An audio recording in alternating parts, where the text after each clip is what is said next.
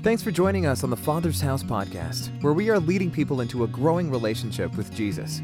Want to learn more about us? Check us out online at thefathershouse.com. We'd love to stay connected. Now, let's go to this week's message. Good morning. Welcome. Good to have you here in the house. Praise God. I am Pastor Ben. My responsibilities is I'm one of the directors here at the Father's House. I am also the overseer of what we call the safety ministry. How many like to be safe? We work diligently at that. I want you to know I am blessed because of those folks that work with me. Everybody, whether it's rain or shine, when you pull into that parking lot, somebody's going to be out there to guide you into a place to park. Right? They're here early, too, setting up signs, doing all kinds of stuff. You also not only have somebody seeing you there, but also when you come through the front door, there's somebody to smile at you and greet you and welcome you. And they're serious. They're not just, we don't pay them by the smile. They actually are interested in you arriving. The house is also kept safe. As people come in, you are ushered to your seat. There's people here sitting back in those red seats to make sure that medically we have no issues. We have security here. We have those who take care of our pastor. The whole point of the safety ministry is to make sure that when you cross the threshold of this church, what's the name of this room right here? What's this called? Sanctuary. That feeling of sanctuary exists not only here, but all the way through out until you get into your car. And when you get in your car, you have that same feeling because God is with you all the way home. Amen? And if you would like to be a part of that ministry, let me encourage you to please, on the back of your connection card, just indicate safety, and I'll give you a call, and we'll talk about it. All right? But make sure you put your phone number on there, because when I just start calling anybody in a phone book, they're going to wonder what I'm talking about. All right? But you're enjoying the Psalms. Somewhere in the Psalms. Martin Luther said that in the Psalms, you see the grace of God shining through. Isn't that a great statement? And what's really beautiful about the Psalms is out of 139 of those Psalms, they are prayers and they are songs. They are the heart of the writer. And there is not a single human emotion that you cannot find in the Psalms. Not one. Now, you notice I said 139, and some of you are going, wait a minute, isn't there 140? Yeah, because I'm going to talk to you about the first one. If you got your Bibles, go to the Psalms 1, and in a moment we're going to read Psalms 1. It's not that long. And I want you to understand that even though all the other Psalms are prayers and songs from the heart, beseeching God, today I'm going to read to you a psalm that is not that. It's a warning. I'm going to give you a warning. Now, it's going to be a simple message, but hopefully if you listen to it, you'll start seeing things in your life that maybe you might need to pay a little more attention to. All right? Let's read this together, beginning with Psalms 1. How blessed is the man who does not walk in the counsel of the wicked. Read with me. Nor stand in the path of sinners, nor sit in the seat of scoffers, but his delight is in the law of the Lord, and in his law he meditates day and night. He will be like a tree firmly planted by streams of water, which yields its fruit in its season, and its leaf does not wither, and whatever he does, he prospers. The wicked are not so, but they are like chaff, which the wind drives away. Therefore, the wicked will not stand in the judgment, nor sinners in the assembly of the righteous. For the Lord knows the ways of the righteous, but the way of the wicked will perish. You read that and read the rest of the Psalms, and you'll notice this first one is just a little different, because it's more of a warning than it is a prayer to God by the psalmist in regard to his own heart and what he is facing in life. The other week or so ago, I went to the doctor's office, and in the lobby where I sat and waited for my appointment, they had a number of books. And one of the books that I picked up was an architectural digest. Now, I don't know if you've ever seen those, but they're really cool. They got a lot of really neat pictures in them and stuff. But there was a paragraph that just jumped off the page at me, and I wrote it down, and I want you to hear this. Listen to this. This is from the Architectural Digest. A cornerstone is the first stone laid in which all other stones receive orientation, direction, and placement. Did you get that? A proper cornerstone and strict adherence to it can determine the strength of the foundation. How many know who our cornerstone is? Isaiah 28:16 says it this way. Thus says the Lord God, behold, I am laying in Zion a stone, a tested stone, a costly cornerstone for the foundation, firmly placed. He who believes in it will not be disturbed. The word means not be shaken. God has put within us a measure of faith. Every one of us. And Jesus Christ, our cornerstone, sets our course. And the Holy Spirit guides our way. But we are responsible for building that foundation of faith. Because it is upon that foundation in which we then construct our life. Are you with me? And everybody does that. There's no exceptions. Everybody does it. It just depends on who the cornerstone is in your life. I mean, it may be your family or your career. It may be your wealth. And you will build a foundation of faith upon that cornerstone, and there your life will be constructed. Not long ago, a group of people came home, probably after work or shopping or whatever. And they went into their homes and they made dinner. They may have watched a movie, played a game, read a book. Then they went and they locked the door. And they went to bed feeling secure and safe because they locked that door. This is their home. And before the night was out, their home fell to the ground. What they had put their confidence in did not stand. What was it that caused that horrible tragedy a few weeks ago in southern Florida? What was it? I mean, I got to tell you honestly, we're going to hear an awful lot of reports about what it was. We're going to hear about who's at fault and who to blame. But I will tell you that I'm very confident that I can tell you literally what the cause was. And I think you will find that it'll be true even in spite of all the fault and all the blame that we will cast. It was persistent erosion that was either seen or not seen and ignored.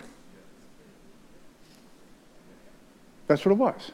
Persistent erosion. One of the things that we fail to recognize with all that we have in this world and all the things that are coming at us continually is the foundation that you have built in your faith in Christ can be eroded. 40 years ago, I married this woman, and 3 years after that, she led me to the Lord. And I can tell you honestly, over the last 35 plus years, my faith has been bombarded and undermined and constantly eroded all the time, and I constantly have to rebuild a new layer upon it over and over and over and over. When you see family members and people you love hurting, and you wonder, wait a minute, where's your faith? You rebuild it. You tighten up your Jesus cleats and you dig into that foundation, right? But you have to remember that the psalmist is telling us a warning, and what's he warning us? I want to focus on just one verse in the Bible this morning, just one. And that's the first one. And I want you to read this out loud because this is your memory verse. Everybody, make it loud, okay? You ready? Here, wait a minute. Before we go any further, everybody's, whoa, you're ready to go.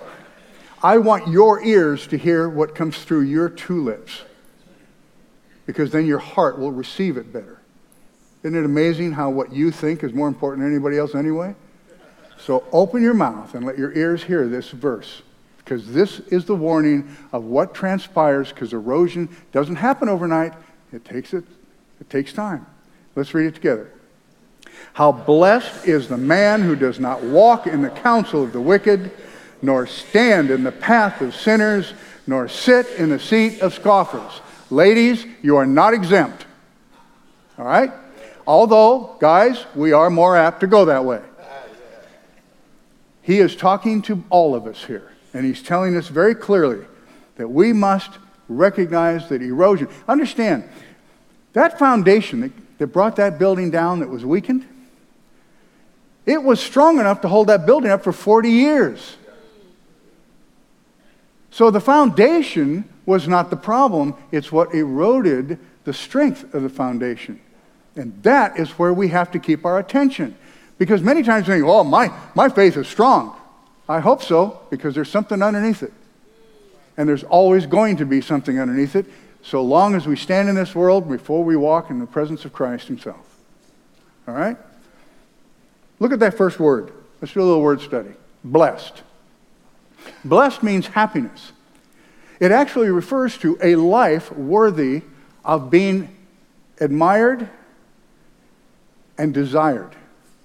We see, we all admire people. We all have this inner desire to envy. We envy people for what they have.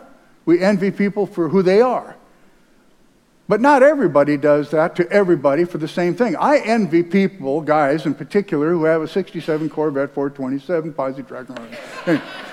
I envy them. I do. Does my wife? Not so much. Right? But I do. But there is one thing we all envy in a life, and that's a life that's happy. That's a life that has joy. We envy that. Who wouldn't? Because that's what we desire. All right? So blessed. And this is the same word that Jesus uses. In Matthew chapter 5, when he gives the Beatitudes, where he's talking about the citizens of his kingdom. And he uses the same word where he describes what they are to do and who they are to be that will enter into his kingdom. The difference between what Jesus said in Matthew 5 and what the psalmist is saying in chapter 1, verse 1, is he is simply saying, it's not what you do or who you are. It's what you should not do in order to be who you are. Listen to what he's telling us. Let's look at the first action word. What's the first action word that you see here? Walk. What is he talking about, walk?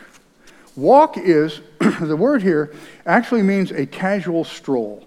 It's just, it's not going someplace in particular. You're not in a rush. You don't have to you're just going for a walk. Or maybe you get in the car, you just go for a drive. You ever do that?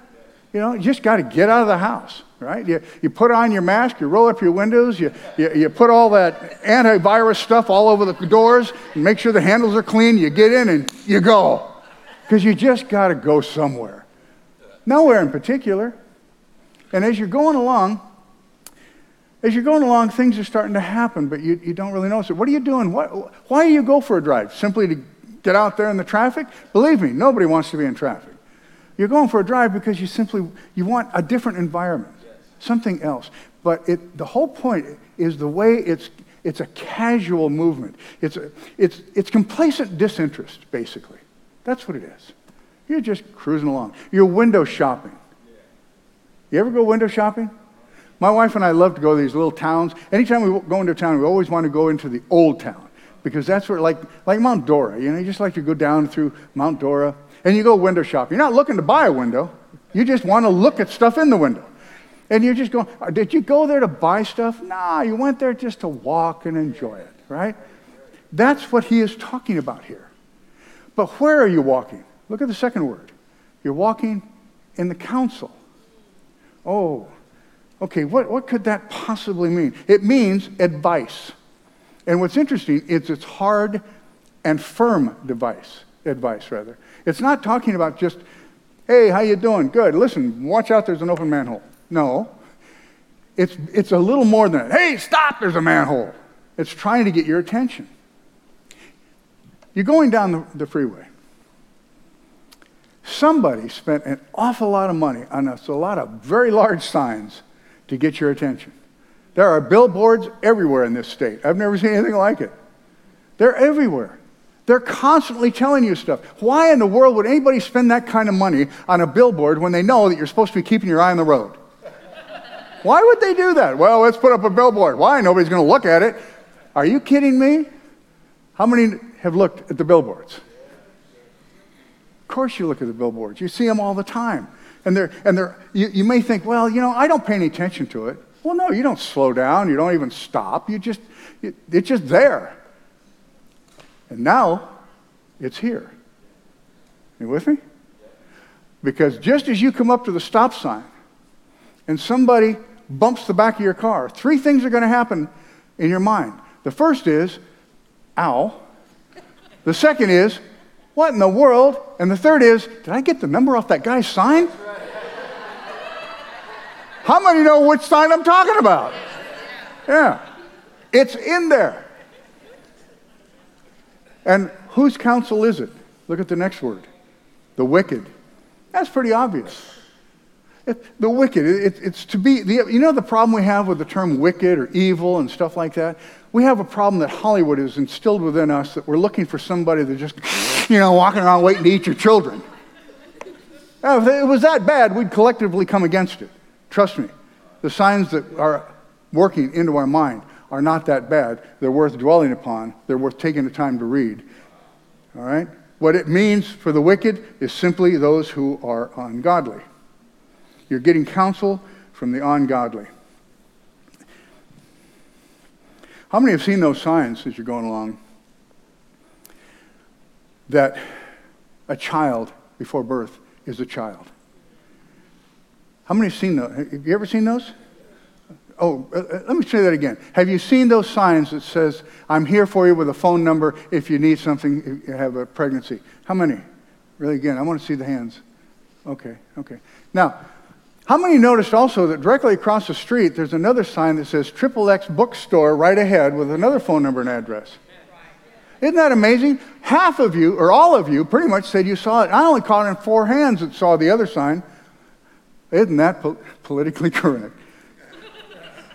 You saw the good sign, but you didn't see the bad sign. Same size, right in front of you, but that one you didn't see. No, you saw it. You just don't admit you saw it. Don't allow it to simply go away in your mind. Take a recognition that there are things that are there and they can erode. Know what is flowing underneath your foundation. Are you with me here? Because that sign didn't go away, and you did, in fact, see it. You just don't want to tell anybody you saw it, because I wasn't going to pay no attention to that. I would love to be a person that doesn't happen to, but unfortunately, I see the same signs you do. What's the next action word? Before we get into stand, let me just ask you one other question back here. I'm going to try to ask you a question in each of these. But here's a question for you. Who do you receive counsel from? Or what do you receive counsel from? Last May, I was just sharing with Sean, last May, I spent the entire month of May avoiding the news.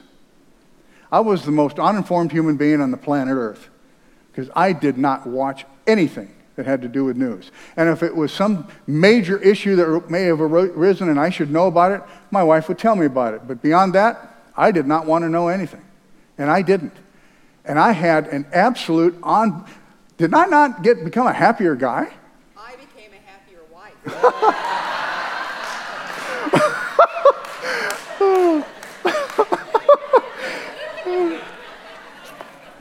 Amen. I did. I wasn't all tensed up. I wasn't wired up all the time because I got tired of hearing the commentary instead of just the news. So I just stopped listening to it. And now I only will watch the weather and just a little bit of what's going on, and that's it. That's it. I used to be a news junkie. I'm not going to do it anymore. Why? Because it was counseling me, and it was creating within me an anger. You get the erosion taking place here? Erosion isn't that. It takes time, but it happens. All right, now let's get on with the stand. What happened with the stand?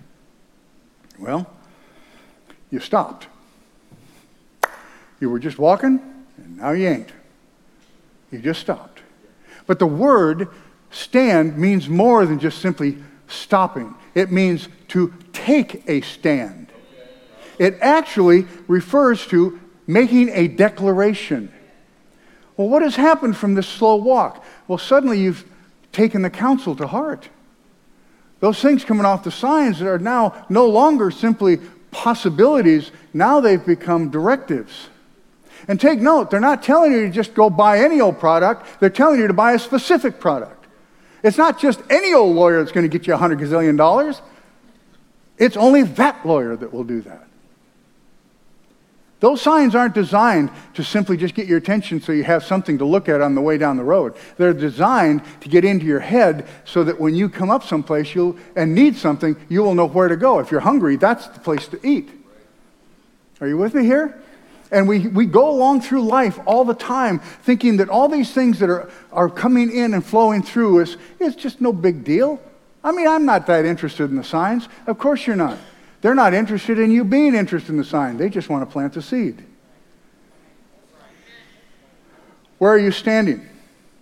When he says you stand, you just stop, because you're no longer a casual, it isn't casual disinterest any longer. Now you're very interested.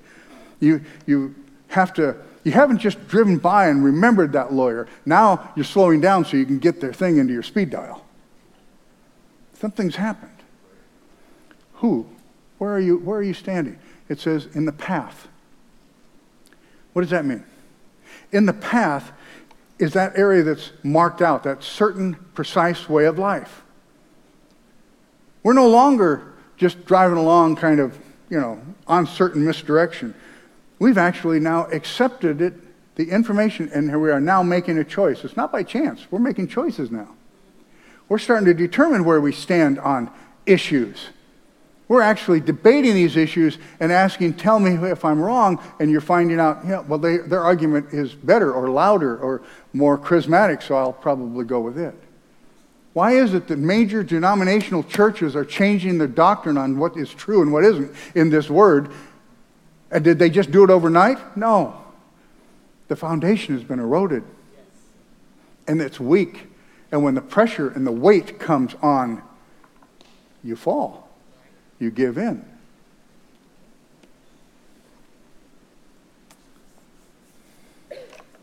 You're not standing anymore, you're participating. I'm in that street. I'm going along in Mount Dora, and my wife is with me, and I'm just walking along, and we're talking and visiting and looking through the windows and all this. And of course, gentlemen, you'll understand what I'm about to say. You start to go into describing to your wife the fact that you personally have an understanding of global warming and world hunger and the meaning of life. And I mean, you're really describing just how brilliant you are as you're going along. And you notice the people are looking at you kind of funny, and you think, what are they looking at? And you realize they're looking at you because you're talking to yourself. You don't have your cell phone, and your wife isn't there anymore. Where'd she go? She stopped, saw something in the window, and she's no longer an observer or she's not just looking now, she's participating now. She's moved from being just a window shopper to a buyer, because you have to find where she's at before she gets too deep into that store. Are you with me here? What happened? Something caught your eye and took root, and you're no longer walking the path. You are now in the store. You've now become a buyer. All right? That's the path. And whose path is it? And this one is amazing. A sinner. Oh. Well, we're all sinners saved by grace. Hallelujah. Hey, you ever wonder what a sinner looks like? Look around. Is that creative sinfulness or what? Our God knows that the house of God is to be filled with those of us who are sinners. Because crossing that threshold tells us we've got to find something bigger and better than the life we've chosen to live. And that life is our God. Here's the interesting part of this. We always say a sinner, well, it's just missing the mark. It's just not being on target. That is a truth as far as the definition. But just like the English language, the Hebrew language takes its definition of its words, not only in what it means specifically, but also the manner and method in which it's expressed. How it's expressed. As an example, if I dropped a cookie on the top of the table and I went, crumb. Well, the chances are you might look down and go, he's talking about the crumbs. But if I said, crumb, well, because I'm mad, I broke my cookie. Right? It changes the whole meaning. It went from an object to an emotion. That's the same with the Hebrew. And here, this Satan, listen to this.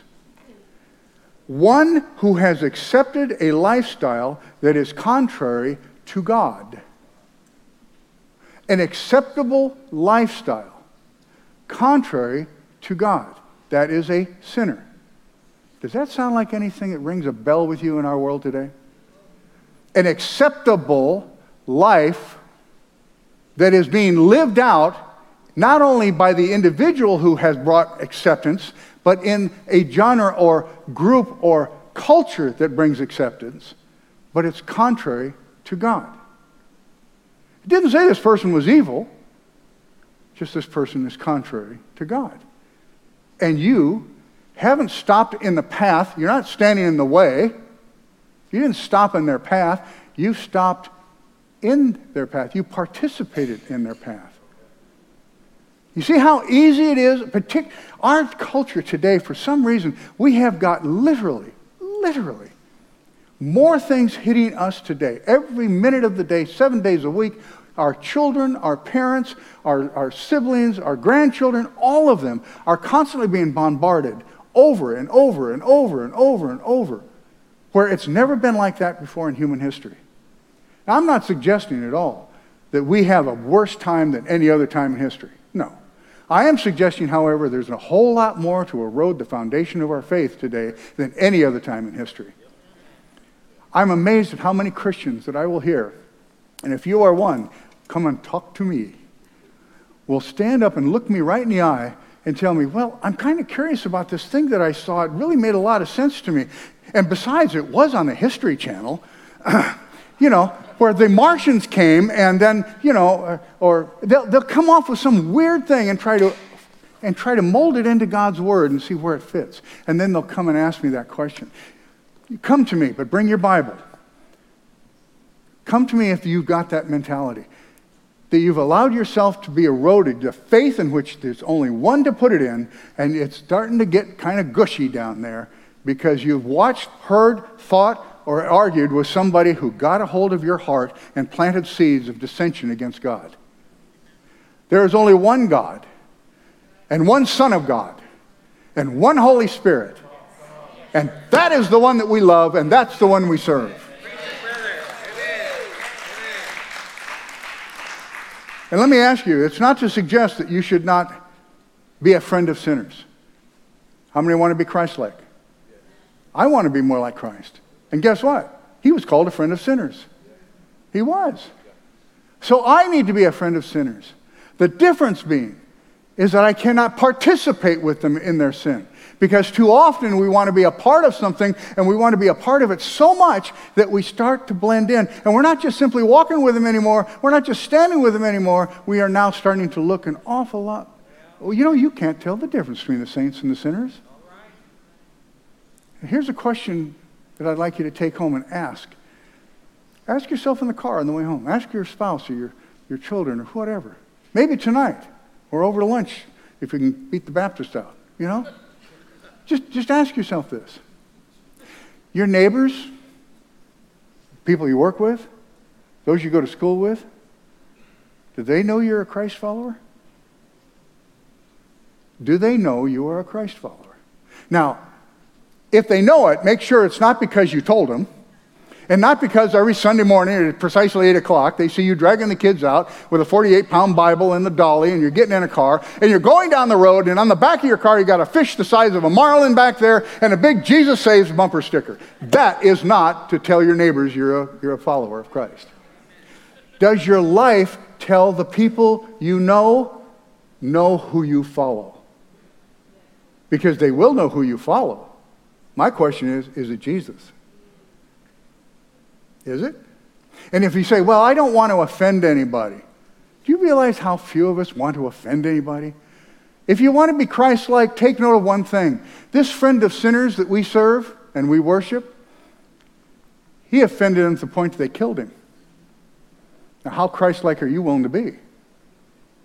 Because we're getting really kind of weak on our foundation in this world around us because we don't want to upset anybody. You know what really gets us bad? We don't want to be called names. I want you to know, if somebody calls you a hater or what any other name they might want to come up with, there's only one reason they're doing it. because they ran out of ammunition. They got no argument left. There's nothing left. Call your name. What does that do? Puts it in your court now. You have to defend we called you. I'm not either. Yeah, don't do that. Don't give them the credence for it. But stand your ground. Because Jesus Christ stood his for you. You stand yours for him. All right, next action, closing action word. Sit. Well, any of you feel guilty yet? I mean, I'm not. I'm standing. What does it mean? The sit is to establish a place. It's a non-active function, you might think, but get a hold of this. It's an active involvement in an inactive action. Did you get that? It's an, let me say it again, because it got me tongue-tied too.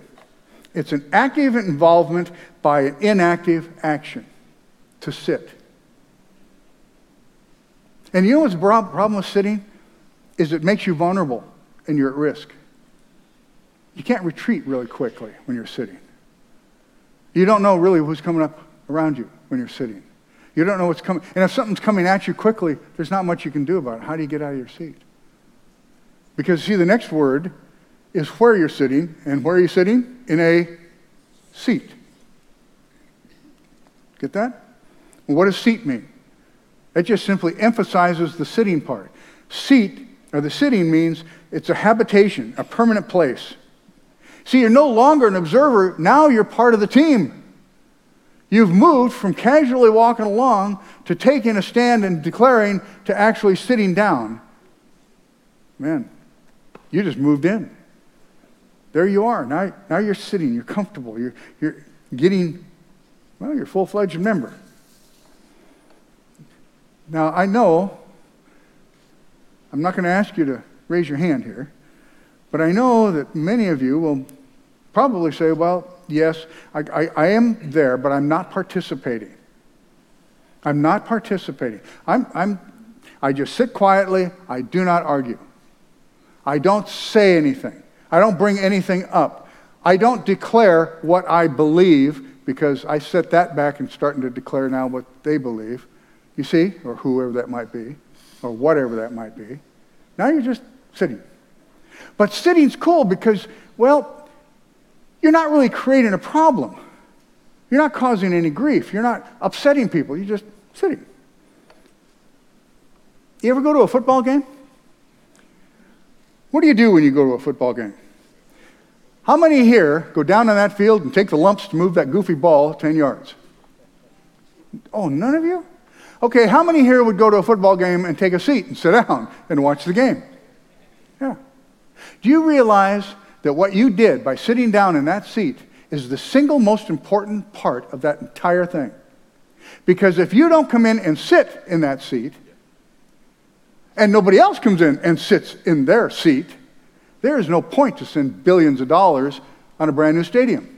There certainly isn't any point of paying millions of dollars to a bunch of guys to go down and run over each other for a goofy ball. There isn't. There's no point in it. Why? Because there's nobody in the seat.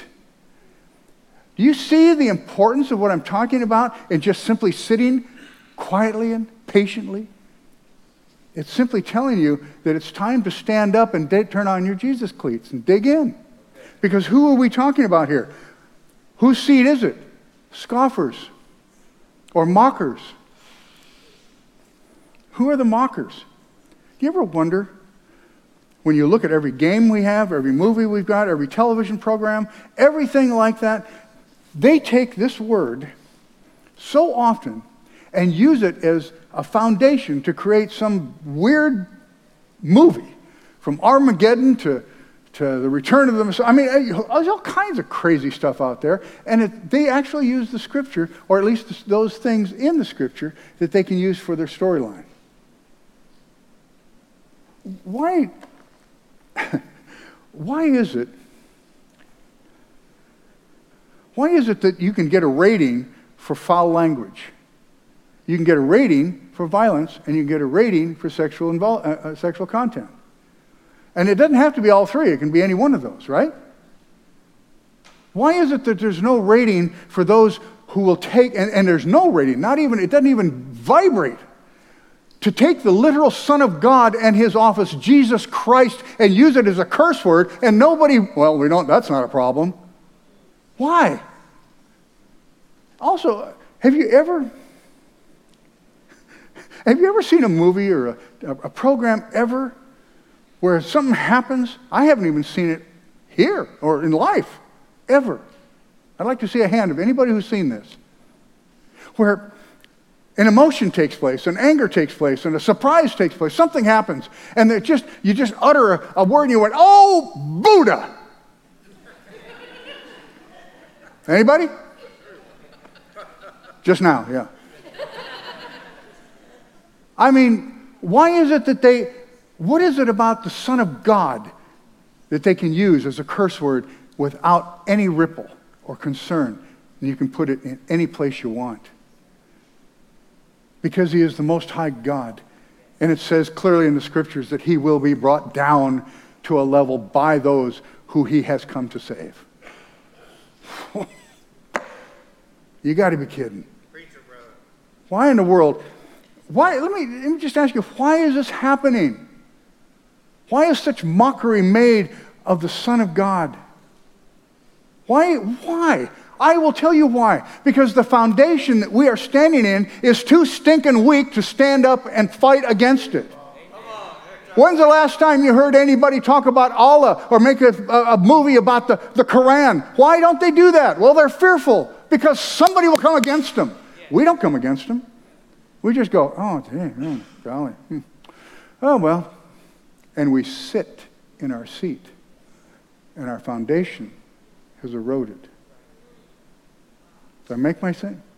Please forgive me for a rather uncomfortable message, but the very first psalm, the very first verse, the cornerstone of the Psalms is telling you, before you read any more of them, make sure you're standing on solid ground.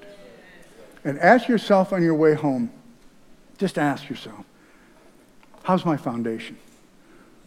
What is eroded where I stand? In verse 2, right after verse 1, it says, "But his delight is in the law of the Lord, and on his law he meditates day and night." In other words, right after giving you a warning, he's saying, this is how you shore up your foundation. This is how you do it.